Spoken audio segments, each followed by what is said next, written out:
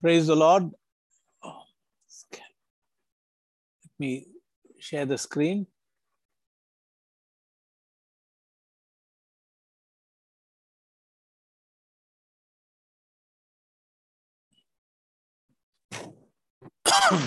We have come to the final week.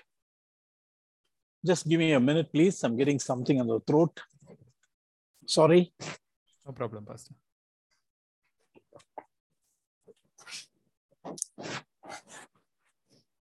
We have come to the final week of our Bible study. And with this, we close. And I pray and I guess that, and I believe that these classes have helped us. And we have come now to the final thing called application. Application.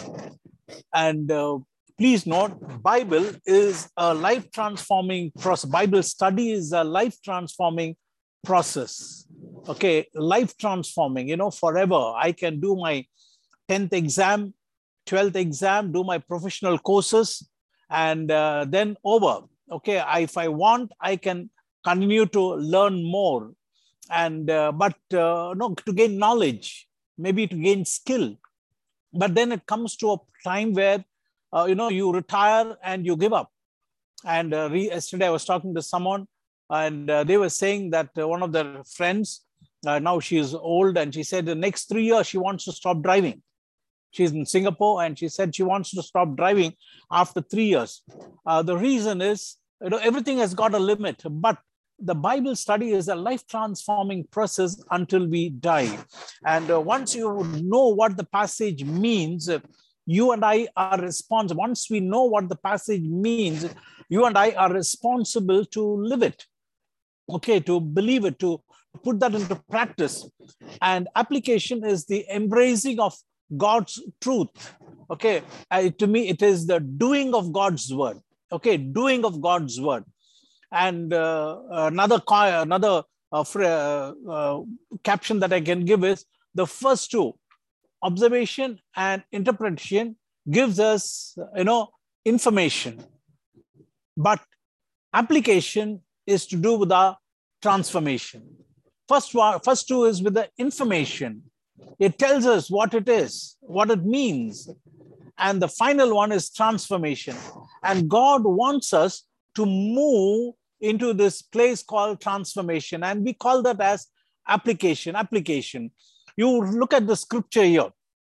Here the Bible tells us in 2 Timothy chapter 3:16 to 17, the Bible tells us all scripture is inspired by God, is given by inspiration of God, and is profitable for doctrine, for reproof, for correction, for instruction in righteousness, that the man of God or the women of God or the children of God may be perfect, thoroughly furnished unto all good works. Now, this is what application is.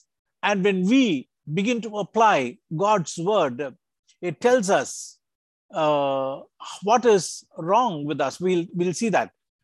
It will. 1 minute, please. The first one is doctrine. It tells us what is right. It tells us what is right for us, for our living, for our ministry, for our families, for our decisions. The Bible instructs us. That's a doctrine. And what is good for our faith, for our belief, and what our belief contains. Doctrine, it tells us what is right. And it is very important. We know that there are people who give so many false doctrines, teachings, and it's very dangerous. So a careful analysis, careful study of God's word will tell us and what is right. The next one is reproof. It tells us what is wrong. It shows the wrong in our lives. It tells us this is wrong, but it's so different. The Bible is so different. If you and I were in school, and when we were in school, the teacher corrects and she'll put an X mark saying this is wrong. There are some teachers who goes and corrects on top of it, or tells what is the right one, writes on the center, on the side, the right answer. And here you find that reproof tells us what is wrong. And then correction, it tells us how to do right. It trains, it teaches us and tells us how we can get right. If I've sinned against God, how to get right with God. If I have done something against my brothers and sisters, if I'm spoken evil, angry, the Bible tells us how I can do right. Finance, if I missed investing or handling money, it tells us how to do right, how to restore. And then instruction on righteousness. This is most beautiful. Transformation takes place, tells us how to stay right. So you find here that the Bible has got a purpose. The word has got a purpose. So Bible is not just some kind of vague book given by God, wherein only some old people and some believers and pastors should read it and understand it. But it is much more than all that. And then you remember the end reasons. There are two reasons, or we can say one reason. I put it as two reasons, end reasons, that the man or the woman of God may be perfect. Think of the goal, end goal. So when I'm coming to God's word to read, this should be in my mind. Lord, I thank you. Today I'm coming to your word so that you can make me, lead me, and make me perfect. Lead me to perfection. It's not that we will attain perfection immediately, but God will continue to change us. And then it is not just perfect and say, oh, I'm a saint, I'm a good. No, but there is something more. Thoroughly furnished unto all good works. You understand? So there are two end reasons. The Bible has got a particular way of handling handling our lives, and then gives us two reasons. That the man or the woman of God may be perfect, thoroughly furnished unto all good works. There was a agnostic professor. He was an agnostic college professor, and he visited a tribal area for some research. And there he met a tribal head. And he told the tribal head all the bad things about what the missionaries have done. He thought the tribal head will appreciate him because some of the missionaries have exploited the tribals. That's the story that goes. And the tribal leader looked at him and said, can you see that rock? He said, yes. He said, if not for the gospel of Jesus Christ, which has changed my life and our life, we would have smashed your head on the rock. And tonight, you would be on our dinner table for us to eat. The professor was taken aback. What happened? The word of God has transformed them. It is not just saying, I'm a believer, I'm a Christian, and then continuing to eat human flesh, but it has transformed them. It has transformed them. And Jesus said, my meat is to do the will of him that sent me and to finish his work. My meat is to do the will of him, to do the will of him who sent me, and further, and to finish his work. And Matthew chapter 7, 24 to 27, you read, it talks about two builders. Jesus said, someone who builds on the rock and someone who builds on the sand. And you and I have to see whether we are allowing the word to transform us. In that case, we are building it on a rock. And J.I. Packer, he was a great man of God. He said, we must allow our knowledge about God to be transformed into the knowledge of God. We must allow the knowledge of God to be transformed into the knowledge of God. And there are three conditions of the heart, and which we will see, necessary condition of the heart, so that we can allow the word to help us. But we must be willing to submit ourselves to the all-encompassing principles found in Scripture. See, there are truths and there are principles. At the end, I will show you how we can draw some principles. I don't have much time, but you get an information, you will practice it, and you will know. And I wrote my doctoral thesis outline. I spent nearly 2 months to do it. It took some time, and I gave it to my professor. He's, I'm sure Roshan knows, Dr. Jacob Cherian. He's a Princeton graduate and a doctorate graduate. And Princeton scholar. He looked at it and he sent it back to me. He said, Prem, I don't want this. You're just telling me what the Bible is saying. I don't want this. He said, I want you to tell me why the Bible is saying what it is saying. I want you to graduate from just telling me, okay, the Bible is saying this, Bible is saying that, to a place where you will tell me why the Bible is saying what it's saying. That is to get the principles from God's word. Okay, the first one, in 1 Corinthians 2:14, we find a person without the Spirit does not accept the things that come from the Spirit of God. Without the Spirit does not accept the things that come from the Spirit of God, but considers them foolishness and cannot understand them because they are discerned only through the Spirit. The first one, we must be His. We must belong to Him. We must be His children. You and I have to really search if God has spoken to you yesterday about forgiveness and you come today to read something from God's word and you want God to minister to you, speak to you and enrich you, then you and I should have handled forgiveness, yesterday's forgiveness, which God has already spoken. We have to be His constantly, searching our hearts. It's not difficult. It is challenging, but it is not difficult. And the person without the Spirit does not accept the things. So you and I have to be His. And the next one is we must be hungry. And the Bible says, blessed are they which do hunger and thirst after righteousness, for they shall be filled. We have 7 screens open, including mine. And, you're hungry. That's why you kept this time to be here. You wanted to learn. And let me tell you, and let this hunger continue. Okay, not just this 8 weeks of class over, but continue with this hunger and ask God, Lord, I want you to speak to me. I want you to minister to me. One day I wanted to teach to other young people, other old people, other people in our church, in our prayer groups.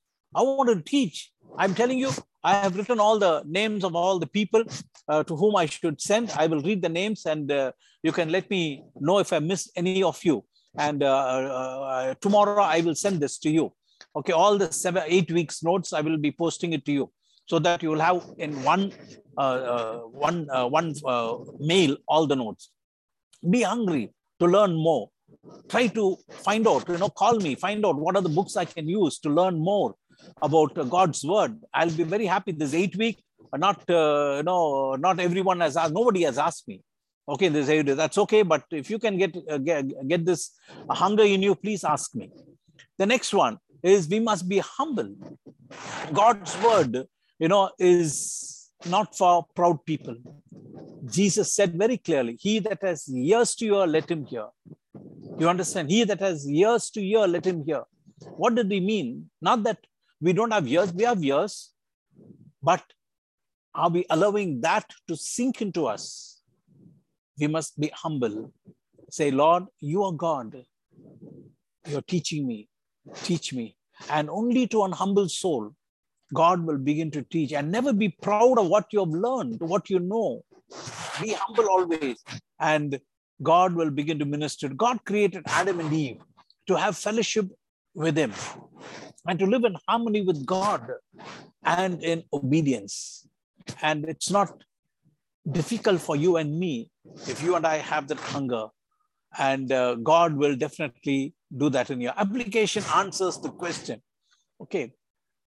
What are the basic timeless truths in this book or passage?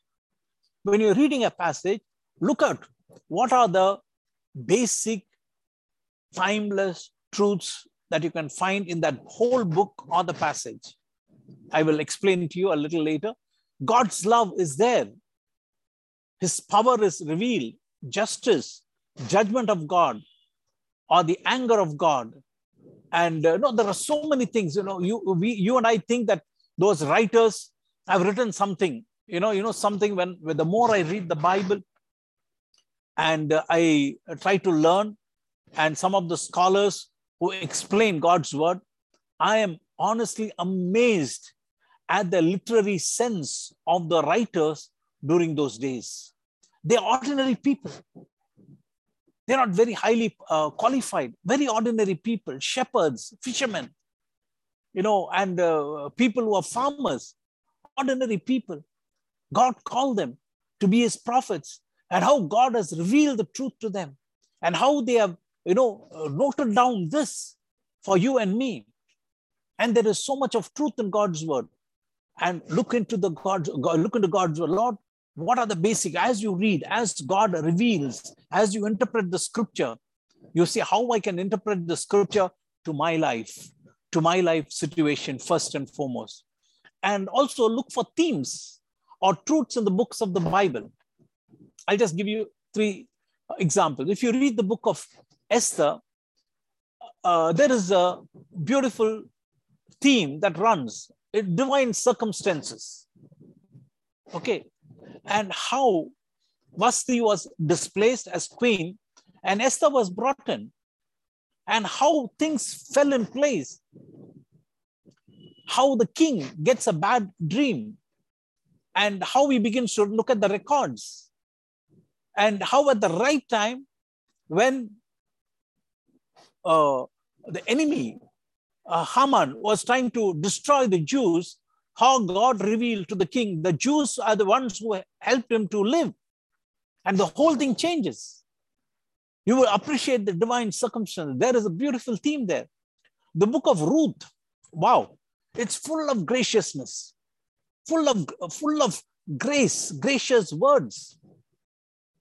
And you read and you find that how Naomi is so gracious to her 2 daughter-in-laws, and how the 2 daughter-in-laws want to follow her, but one says, okay, I will go. But Ruth stays back. The gracious word she spoke. And look at the divine circumstances again here. How at the right time, during the barley harvest, they come there. They come back to Bethlehem from Moab. And then how she goes in and she goes to the field of Moab. There were so many other rich people, so many other people who had fields. But she goes into Moabite, the field of Boaz. And there how she finds grace in the eyes of Boaz. And then how gracious Naomi is to her daughter-in-law, encouraging her, telling her, yes, you should find a life. There's graciousness in that whole story. And as you go through that and look at the themes, you should get immersed into that and say, Lord, can I be gracious like this? Am I gracious like this in my life? For the first let us check and see. Am I gracious? Am I gracious to my in-laws? Am I gracious to my neighbors? Am I gracious to my colleagues? Am I wishing that others should be happy and good? Naomi was doing that to her daughter-in-law. Daughter-in-law is doing that to the mother-in-law. There is another man, Boaz, who's showing graciousness to Naomi and to Ruth. Begin to put yourself into that and get those themes out and say, Lord, how can I be?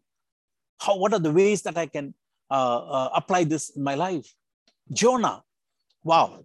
It's very funny. As I was reading this story of Jonah, how God prepares to teach Jonah a lesson.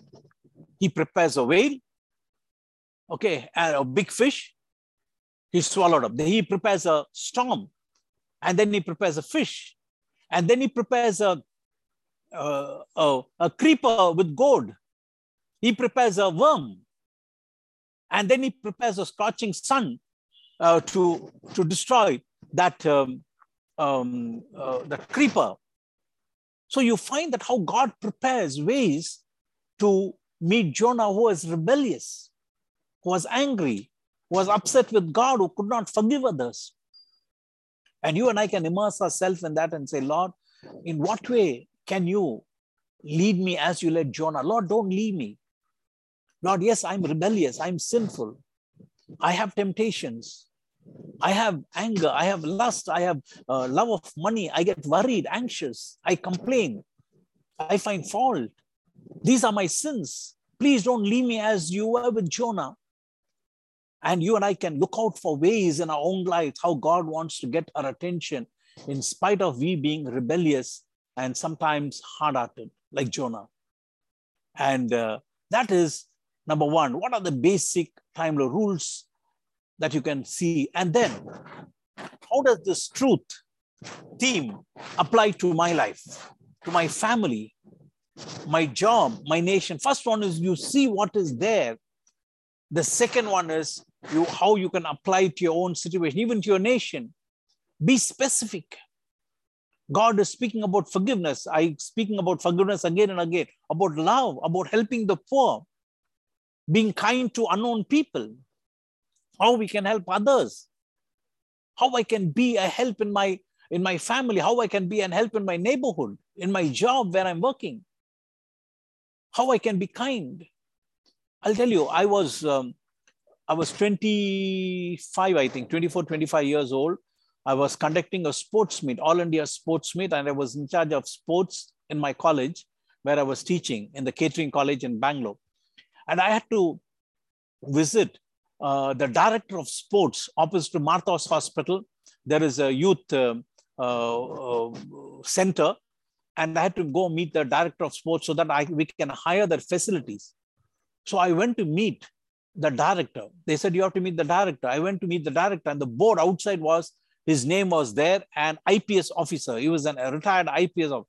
I was only 24, 25. I think 24, I think. I was really scared to meet that police officer. I don't know how to speak, what to do. I went inside. I went inside to meet him. You know, he was so kind. He said, please come look at me. I'm 24. He's such a man with a big physique and a nice mush, handsome man. He said, please sit down. Please sit down, sir. I sat down. And then he asked me, what can I do for you? I became very at ease immediately. And then I told him my requirement. He takes the phone, the intercom, he calls up each department, which I've told him which are the halls that I wanted. Each hall in charge, he calls up. He introduces himself. He tells good morning to them. And he tells them, in these dates, are these things available? I was shocked. Such a man, IPS officer. You would have seen so many big politicians, others, but you're a small young boy. I was not married. He's talking so kindly to me. And as I sat there, I was admiring him. And as he helped me, I came out. I made within myself a decision. I want to be gracious like this man. I don't want anybody who comes to me ever to think I'm somebody big. I want them to feel big whenever they come to me. And fairly, it has helped me a lot in my life. We can go through the scriptures. Please don't get me wrong. I'm not boasting. I'm just saying it has helped me. I was not like that. It helped me. And it is still helping me. And we have to examine ourselves. Are we like this? When you look into the scripture, see what it says and what is our life. Look for application, the light of your own personal life. The next one, relate the passage to yours. That's very important. Don't relate it to somebody else. Summarize truth that seem to apply to you, to me. I have to look at myself first. I can't say, look at this police officer, he's so gracious. Look at this man, he's so arrogant. Not like that. I look at the police officer, he's such a gracious man, IPS officer. How I can be gracious, apply to myself. How does the meaning of this passage apply to me? Again, forgiveness, kindness, helping the poor, needy, how it can apply. Am I so? How I can take steps to do it? Okay, we will see the next one. In view of these truths, what changes should I make in my life? For example, money. Maybe you are thinking the more I have to be careful about my money. You know, I was recently speaking to a friend from US, and he was telling me, he's from Andhra, and he said, Pastor, when I was in Andhra, after finishing my college, he said, I had 500 rupees with me.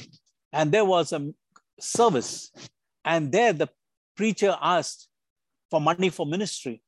So I went and put 500 rupees in that.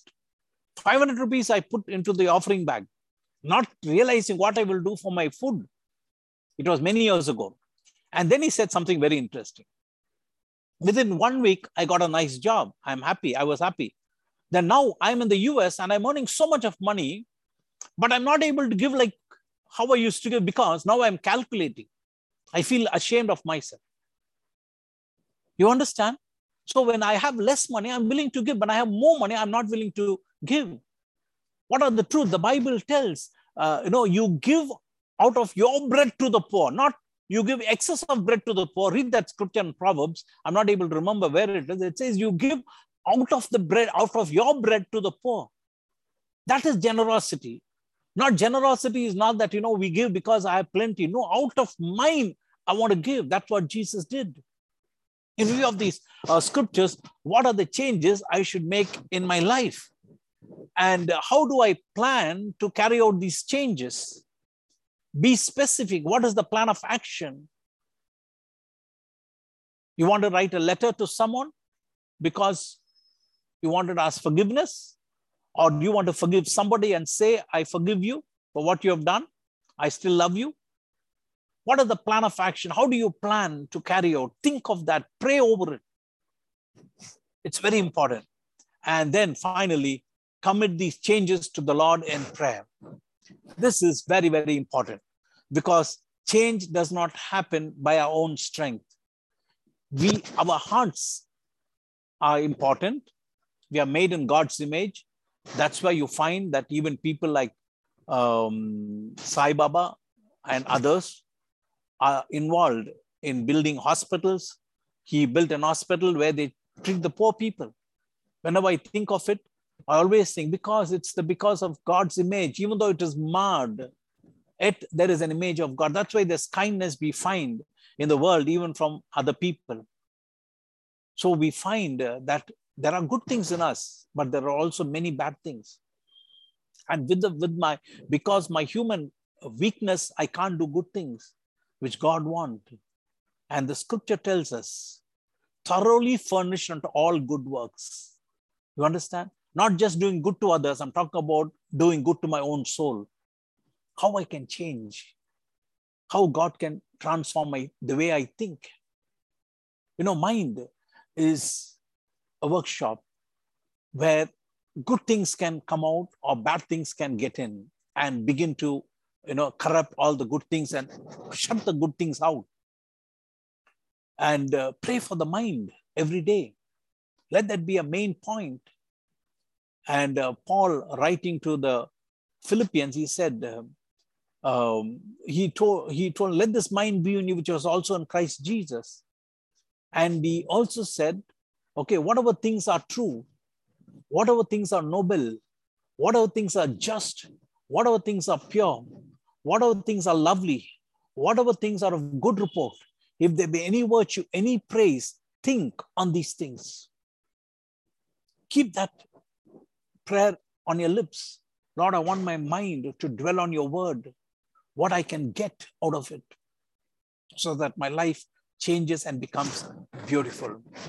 Remember, application must be based on correct observation and accurate interpretation of the word of God. Otherwise, there is a wide possibility of error. The first two steps, observation and interpretation. You and I need help.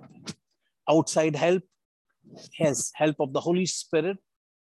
And as you spend time into observing and interpreting accurately, when you say accurate interpretation, I'm saying there is no error. There will be no error in that.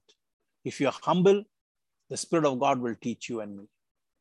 And when we can do that, we will be able to apply the word correctly into our lives.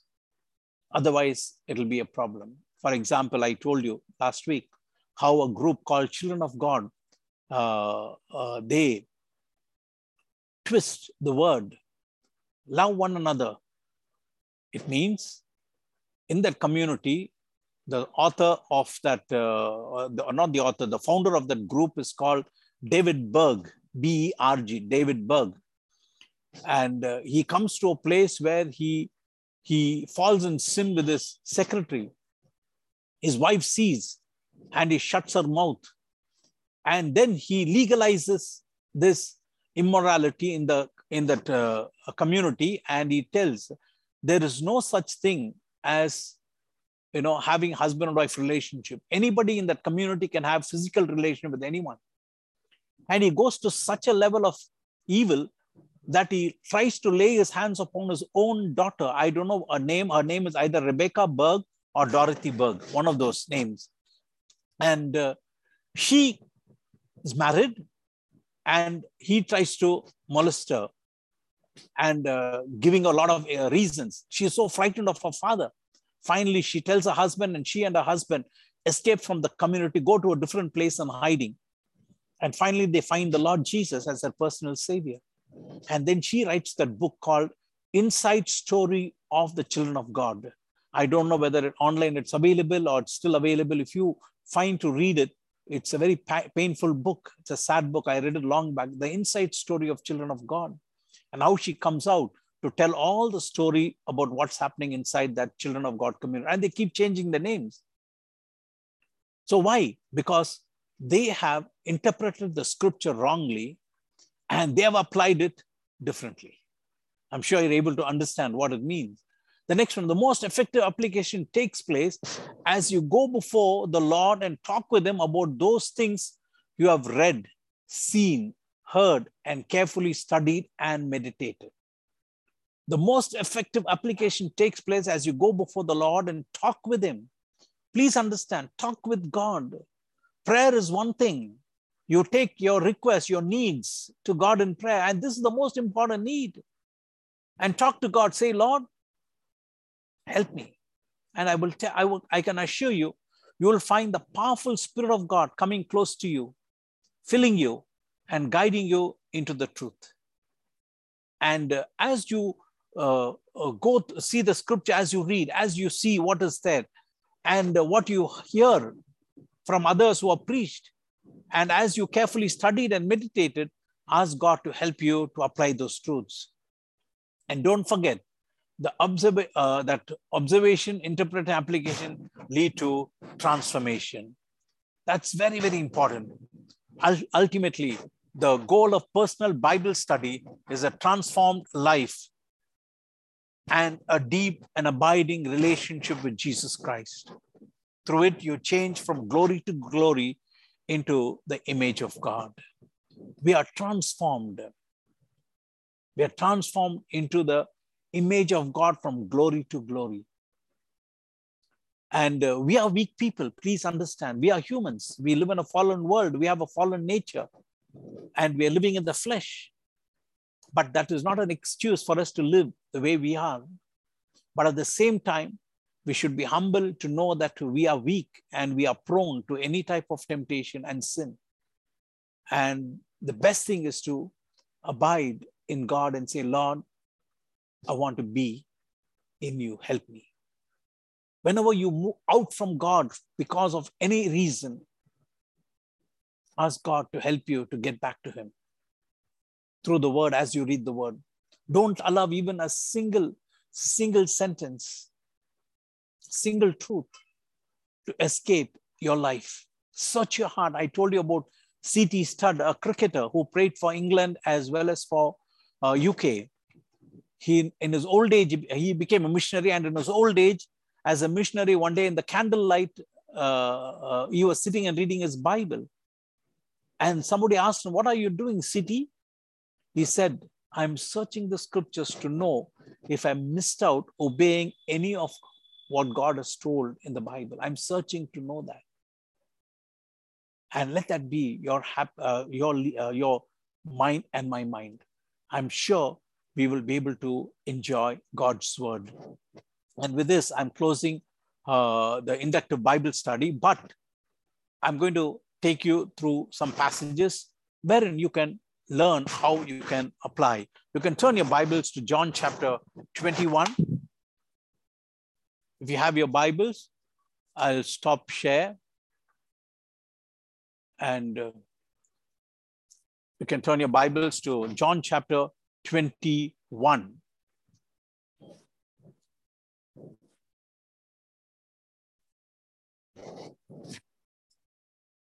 There is a very interesting passage from John 21 verses 18 onwards. Of course, you can read from 15, but you know what is there already. But you can read from 18 onwards to 22. Pray prayerfully, pray first, prayerfully read it, and tell me what principle you can learn from here. What principle? I'm not saying what things are happening here. Okay, it's very simple. It's given here. What are the principle you can draw? I'll give you about 5 minutes, please.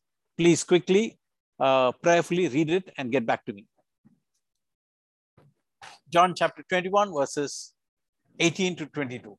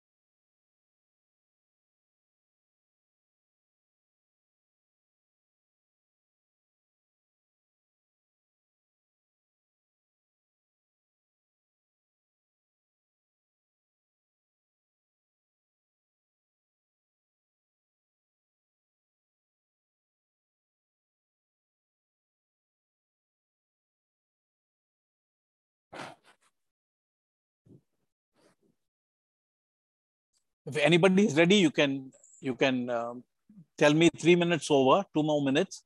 If anybody has finished, you can tell. Otherwise, we'll wait.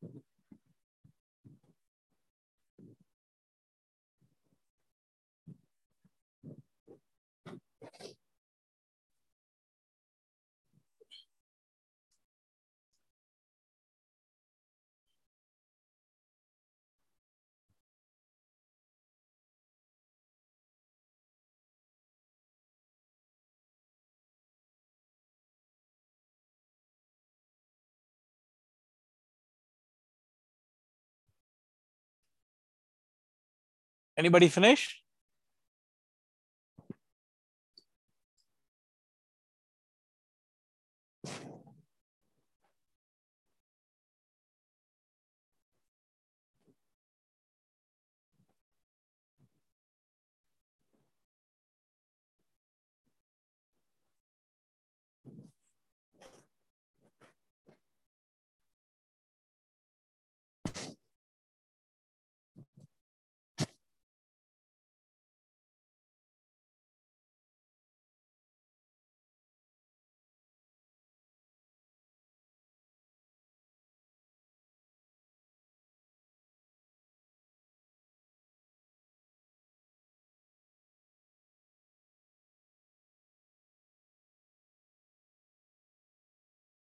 Okay. Because I have got another passage also. Anybody finished? You have to tell me yes or no so that what you understand, or at least what you understand, you let me know, please.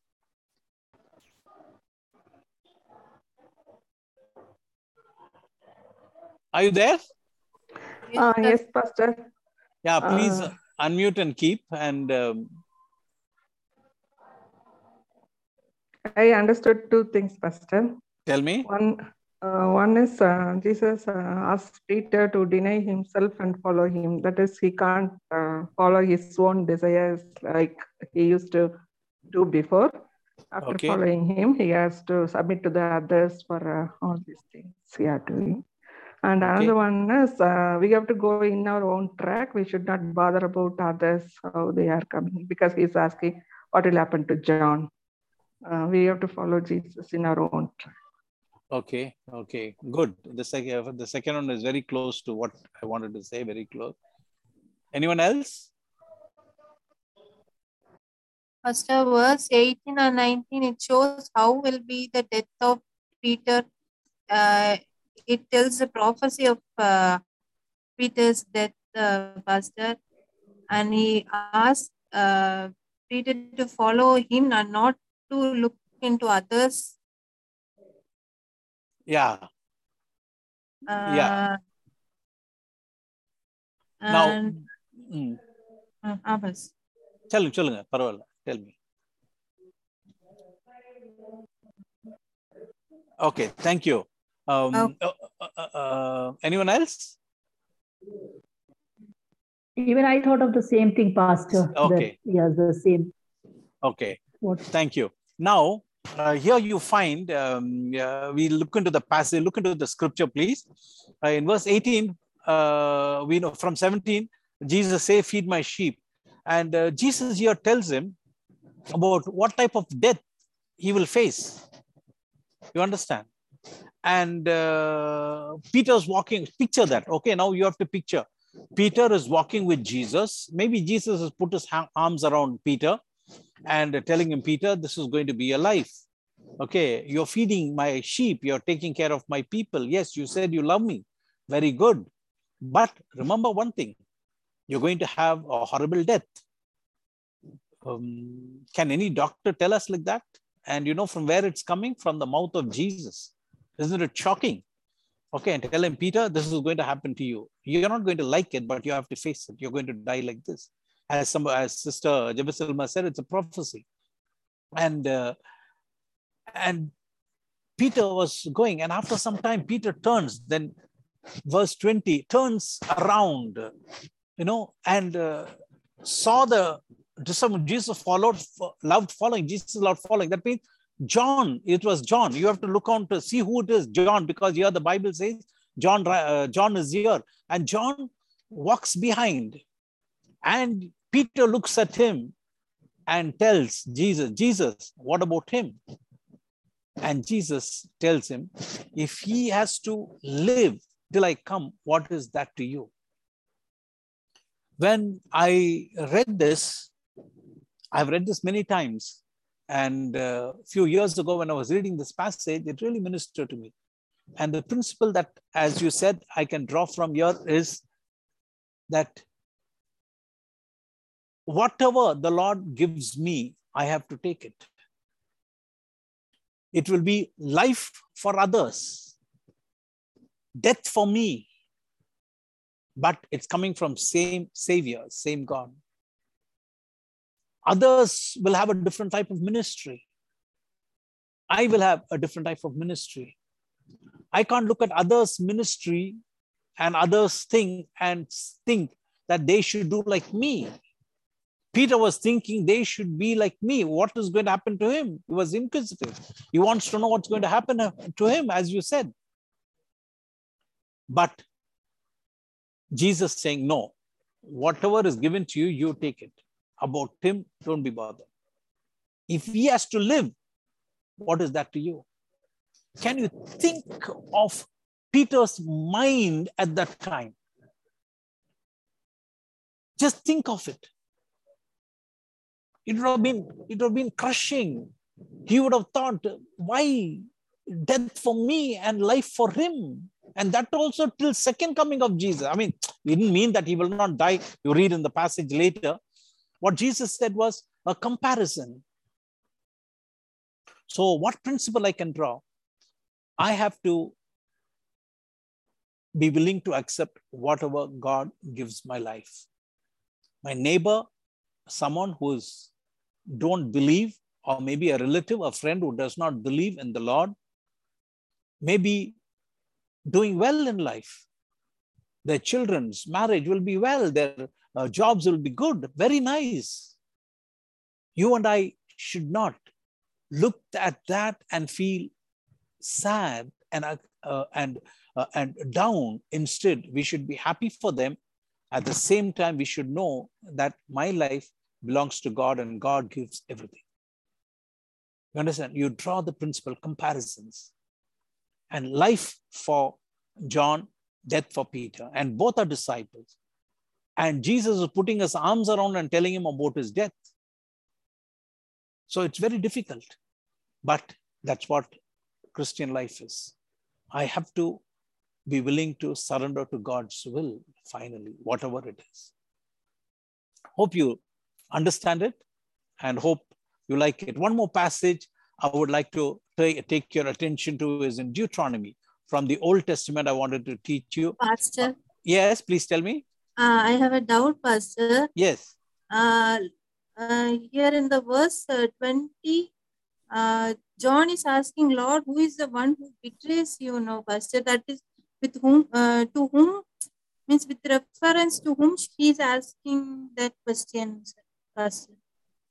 John is asking Jesus. He says, Lord, who is the one who betrays you? Yeah. Where is that passage? You tell me. 20th verse, Pastor. 20th. Yeah. This one, Jesus allowed following, who also had leaned on his breast at the supper and said, Lord, who is the one who betrays you? That is, in the Last Supper, you know, John the Apostle, he was leaning on Jesus's breast. You understand? Okay. And in that Last Supper, he was asking Jesus, when Jesus said, he that dippeth the meat, the bread with me in the thing, is going to betray me. John is immediately asking, Lord, who's that one who's going to betray you? Okay. You understand? Okay. That is what is mentioned. I think it is in John chapter 13. If you go through, I don't have time. If you can go through there, John is asking who's the one who's going to betray. Okay. And I think it's John 13. Or you go through it in the John, you'll find it. That is the reference where John is giving about himself, because this is written by John. Okay. And verse 24, this is the disciple who testifies of these things and wrote these things. And we know that his testimony is true. You know, in the ancient world, when they wrote, they always wrote it sometimes in the first person, sometimes in the second person. Okay, here he's writing in second person. And we know that his testimony is true. Okay, not somebody else's testimony, but John's testimony is putting it as a second person. Okay, not in the first person. Okay, thank you. Deuteronomy chapter 2.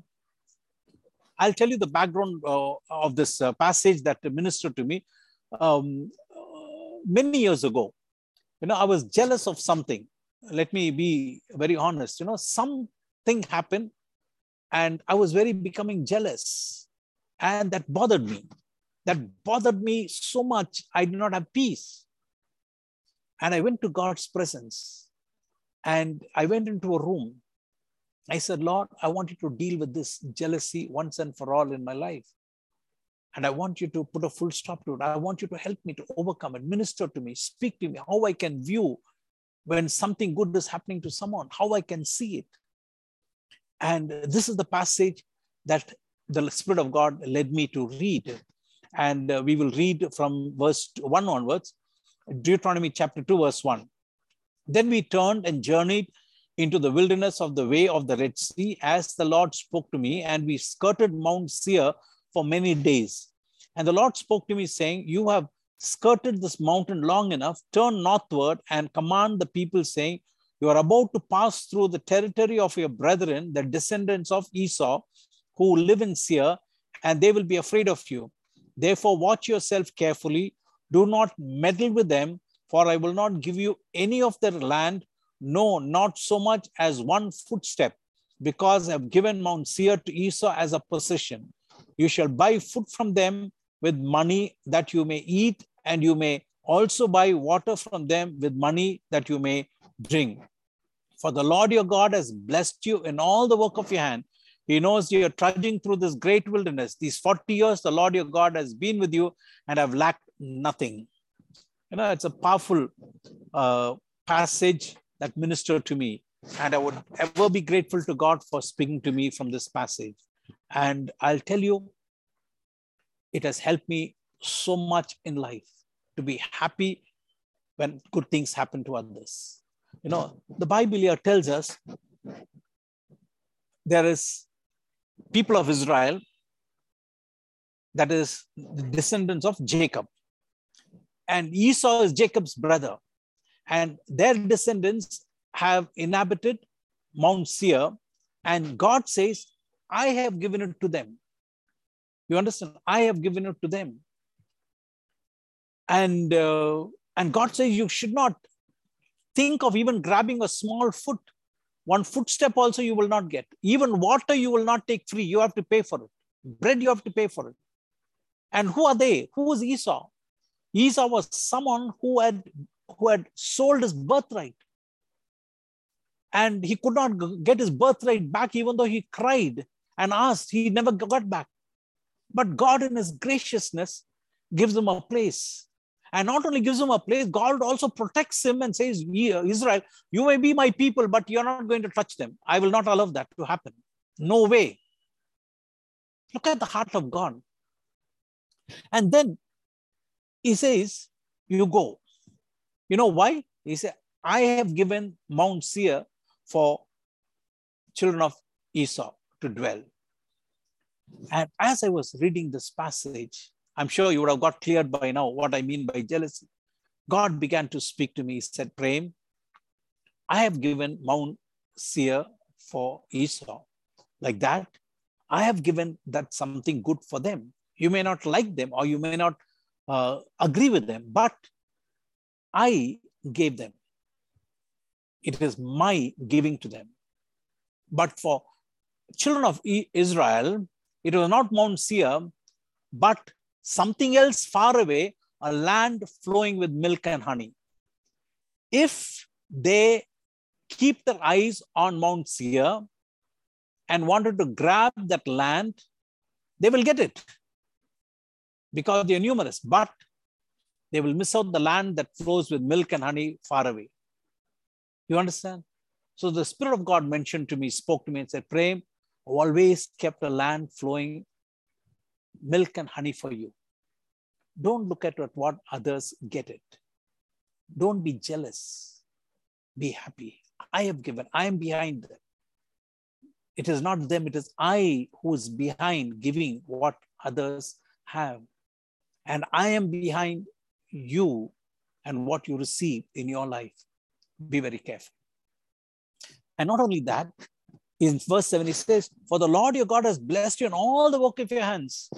And he knows you're trudging through this great wilderness. You know what you're going through in your life. And all these years, God has been good to you. God has taken care. And now why are you upset and jealous of somebody else receiving something in life? And these 40 years, the Lord your God has been with you. You have lacked nothing. If that was important for you, I would have given you the Mount Seir. That is not important for you. I'm keeping a land that's flowing with milk and honey. I tell you, it melted my heart. If such truths God begins to speak to me, imagine, can I resist it? I don't think you will resist this at all in your life. It transformed the way I saw what's happening to others.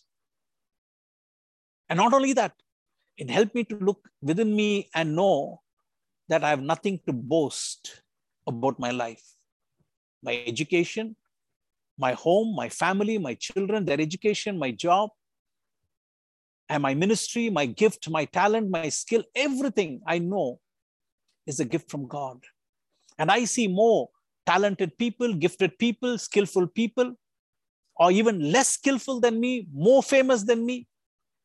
I know, Lord, for me, this is what you have kept. Like you told Peter, this is for John, this is for you. Similarly, for these people, Mount Seir is for Esau, but for you, a land flowing with milk and honey. If you keep your eyes on this, you will miss out that. You choose what you want. Really, God ministered to me and helped me. And God transformed me. The thinking. the way I looked at life. So I wanted to encourage you, when you're studying God's word, don't take it lightly. Don't think, it's some information, for us to know history, for us to preach. I must read the Bible today, because if I don't read, something will happen to me. Nothing will happen even if you don't read the Bible for 1 year. You understand? No, but evil will come, because we find the worldly people like that. What I mean is, don't equate reading the Bible with something good happening. That's what I meant. I'm not saying don't read the Bible. Read the Bible every day. Meditate, study, prayerfully look into God's scripture, and things will change in your life. I've taken these two passages as an example. We don't have time, and I will send the notes to all of you.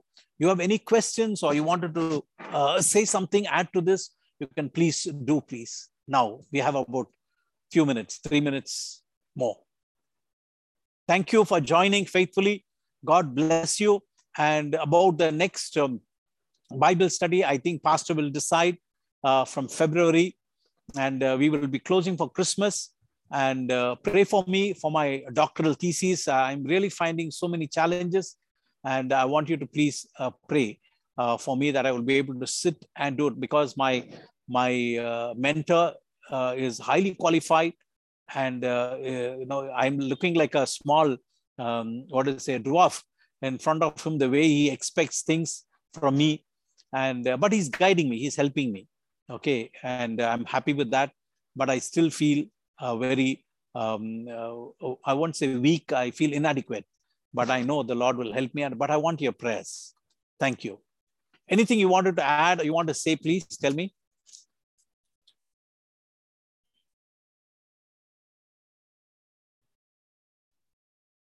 Pastor, I just wanted to thank you for these sessions, Pastor.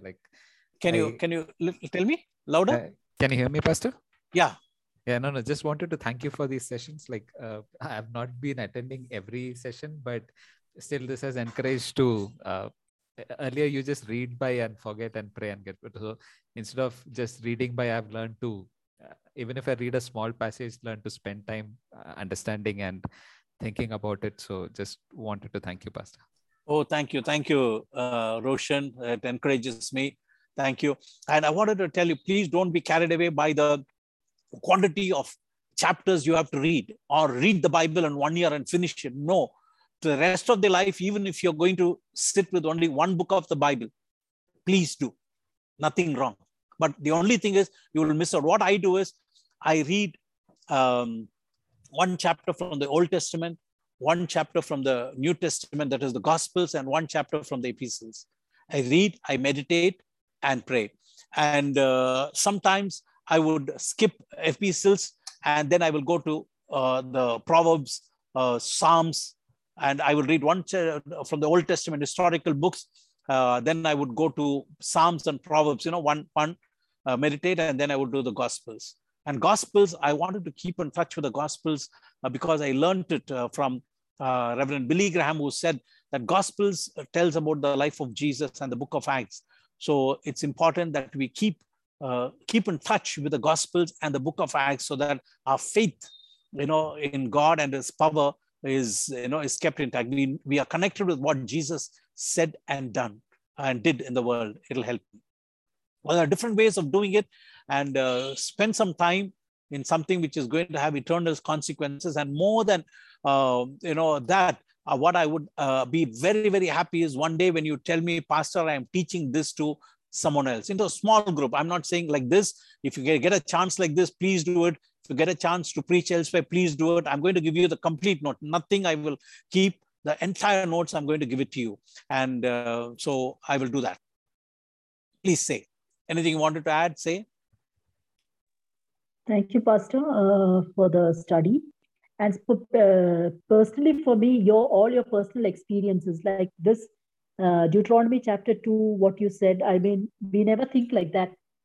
What the way God spoke to you, yes. I mean, that's been a blessing, I mean, we read the Bible, but those kind of experiences that you have had and that you share that makes us more, it gives us more, I just don't know what to say. It's been a blessing for me, those Praise God, experiences that you have had, the experience Praise that you God. told of when you were in college and you went to meet that person. Yes, yes. So when you see the humility in them, we also want to be, humble and love everybody the way God loved others. And your examples have been really good.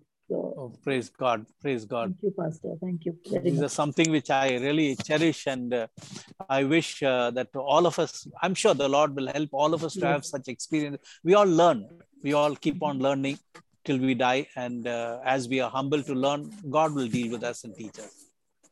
Yes, Pastor. Thank you very much. Thank you, Pastor, for Thank your you. wonderful teaching. Praise God. Thank you, Sister Preeti. Thank you. Thank you all. Thank you, Pastor. Thank you, Pastor. Thank you. Thank you, Dr. Priscilla. Thank you, Shirley. Thank you, Sister Grisel. Thank you, Jevasavan, Dr. Sheila. Thank you, Pray. Thank you. Thank you. Thank you. I'll just Pastor. read out these. Yes. The passages you give now, Pastor, if I go on reading and reading, I'm not getting as you are explaining. Yours is completely different and it is effective, but when I go through that, that ideas are not coming. Oh, why, Pastor? Wow. Sister, now you have learned how to see. You understand? I learned somewhere. You understand, sister? As I depend on the Holy Spirit and also seeing the way others interpret and draw principles, I immediately thought I should also learn principles from God's word. And that has helped me. You understand? And now you have gone through the class, definitely over a period of time, as you sit and dwell, I guarantee you, you will come out better than what I'm doing. You understand? Because you have a hunger. Okay. And you will do better. So don't feel discouraged. Don't give up. It needs the connection with the Holy Spirit, which you will be having, and over a period of time, and then plus your experience, your senses will be trained to grasp from God's word. Like, for example, I'll just give you one example. I've been reading John 21 for a long time. Today, to teach, I was going through it because the scripture I learned some time ago. But something new I picked up today.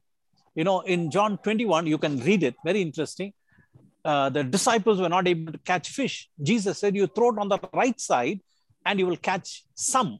Use that. Look at that word, some, verse 6. A little, you will catch some. But in verse 11 of John 21, the Bible says they caught large fish. Okay, not some, Jesus, but they caught large fish, 153, and the net did not break. And as I began to dwell on it, I began to compare some large fish, 153. So that means God's mathematics is entirely different. I put it on the Facebook. God's mathematics is entirely different. For you, some means little. But for God, some means large and 150, and the net did not break. Now, when it says large fish, I don't think it will be the fishes that we have seen in the market. The fisherman would have thrown a big net. 153 large fish inside the net. So I began to meditate on God's mathematics. I realized that you and I, when we say some, it is little. But when God says some, it is more. So I concluded it is better to receive some from God than me trying to get plenty on my own health, on my own effort. You understand, sister? All of you? Okay, Pastor. Okay, so over a period of time, when you begin to dwell and sit and think and ask God to help you, He will teach. Because I've read that passage several times, but today that truth came to me. I think yesterday, and today I put it on the Facebook as a meditation. So it will happen. Thank you, Pastor. Okay, thank you, sister. Thank you. Now, I just read to you some of these things that I have. June's Leo, I think it's Preeti Mala, sister. 1 minute, Pastor. Yes, James Leo. Okay. Yeah. And Dr. Priscilla, your email ID is there. Sister